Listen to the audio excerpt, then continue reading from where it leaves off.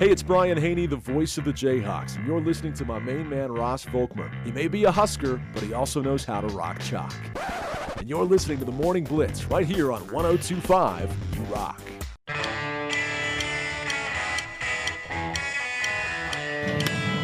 Jammed, and that is going to drop. And the Royals get 2 in the 8th inning to tie the game. And a fly ball left center. And a sliding catch made by Joshua Palacios. Raises the Jolly Roger. The Kansas City Royals last night with another late loss. They fall 6-4 to the Oakland Athletics in a matchup of the two worst records in Major League Baseball. The Royals 40-87, the Oakland Athletics 35-90 as we sit here after last night's 6-4 decision. The Oakland Athletics win it in the walk-off win in the bottom of the ninth. A Brent Rooker 2-run blast gives the A's the victory. After the Royals overcame a 2-run deficit in the top of the 8th, Michael Garcia sacrificed fly, and then Michael Massey able to drive in Kyle Isabel to tie the game up at 4. But the A's get the win in the bottom of the ninth. Dylan Coleman gives up the 2-run bomb there to take the loss for the Royals, who have lost 6 of 7. Have not been great at this point in time, obviously. But Bobby Witt Jr., bright spot there. He continues to stay pretty hot. He had a hit, was a homer, his 25th of the season. MJ Melendez had a triple in the ball game as well. But Royals end up losing 6-4, the final score. That series continues tonight at 8:40 Central Time. First pitch on AM 7 down to KXXX Game 2 of 3 between the Royals and the Athletics. As for the Rockies, they had the day off yesterday. They are in Tampa Bay to open up a series at the Trop against the Rays. First pitch set for 4:40 Mountain Time, which you can listen to on AM 730 Fox Sports Tri-State. Of course, the Rays have been one of the hottest teams to begin baseball this year, have cooled off, but are still a team that's in playoff position. The Rockies playing pretty decent. They've won 2 of their last 3.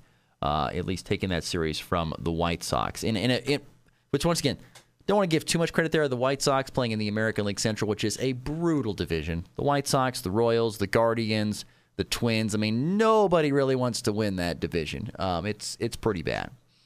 Pretty bad to say the very least. It's bad.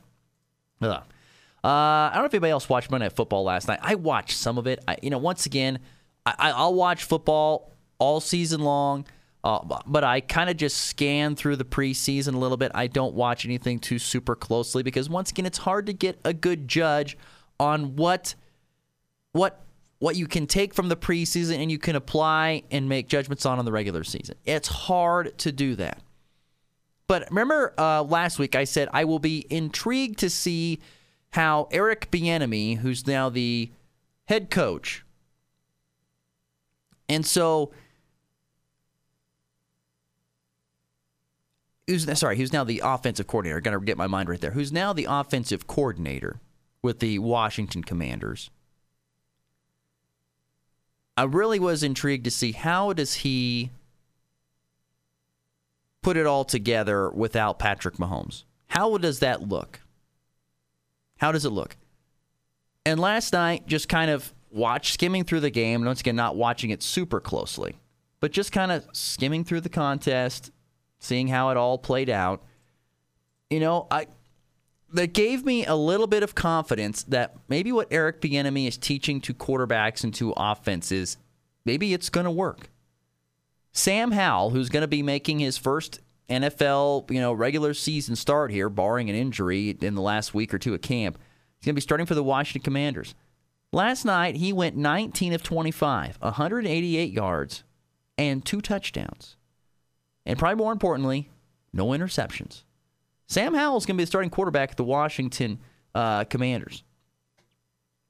And that's good for him. I mean, he was a good quarterback, really good quarterback at North Carolina. Had a great first couple of years and then kind of faded a little bit in his junior and senior years before going to the NFL. Still was really good with Sam Howell. But now he's going to get a chance. He's worked his way into the starting job for the Washington Commanders, and he's got a new offensive coordinator, Eric Bieniemy. And once again, I just wanted to see, what does Bieniemy do when he doesn't have the best quarterback in the game? Can he have a competent starting quarterback and all that stuff going forward? And once again, it's the preseason, so I take it with a massive grain of salt. But that was pretty darn good. That was a good look there for the Washington Commanders, who, by the way, knocked off the Baltimore Ravens, which the stat of the day is that the loss for the Baltimore Ravens puts them in a spot to knock off the Ravens' 24 preseason winning streak. They had won 24 consecutive preseason games, had the Baltimore Ravens, and that streak was snapped there with that win last night by the Washington Commanders on a last-second field goal by Tress Way. Or, sorry, I don't know if it's Tress Way. Wait, I think it is Tress Way. He's either the punter or he's the kicker, one of the two. Nonetheless, the last-second field goal by the Commanders gives them the 29-28 win. And my biggest takeaway, once again, was the play of Sam Howell, which, once again, I give a little bit of credit to Eric Bieniemy. Once again, I want to see but I want to see this on it throughout a season. How does that offense look throughout the season with Eric Bieniemy at the helm? Does Sam Howell continue to improve and look like an NFL quarterback? Because if so, that's going to help Eric Bieniemy a lot in possibly getting his first-ever head coaching job. A three-run walk-off home run. A game-winning walk-off with a walk-off. His second walk-off hit of the season. In walk-off fashion. That baby's go. Back to baseball in the walk-off here real quickly. Remember throughout the summer, especially with the College World Series and LSU winning the national title, we talked a lot about a couple of players. One being Paul Skeens, who was drafted by the Pirates first overall, and Dylan Cruz, the outfielder, drafted by the Nationals in number 2 overall in this year's Major League Baseball draft. Those guys are having unbelievable starts to their professional careers. Dylan Cruz and Paul Skeens both have already been promoted to Double-A in less than a month of work in Major League Baseball, or in professional baseball. Pretty darn cool to see guys make that jump already. I know there was a guy who was drafted this year from East Carolina. He's already up at the major leagues with the Angels. Now, the Angels farm system is completely depleted. But nonetheless, a great, great story to see Paul Skeens and Dylan Cruz moving from the collegiate game to the professional game rather quickly. That's an exciting thing to see. That does it for our program. Thanks to Chris Walton today for visiting with us about Shiloh football. We're back again tomorrow in 23 hours. Hope you join us then. It's been the Morning Blitz.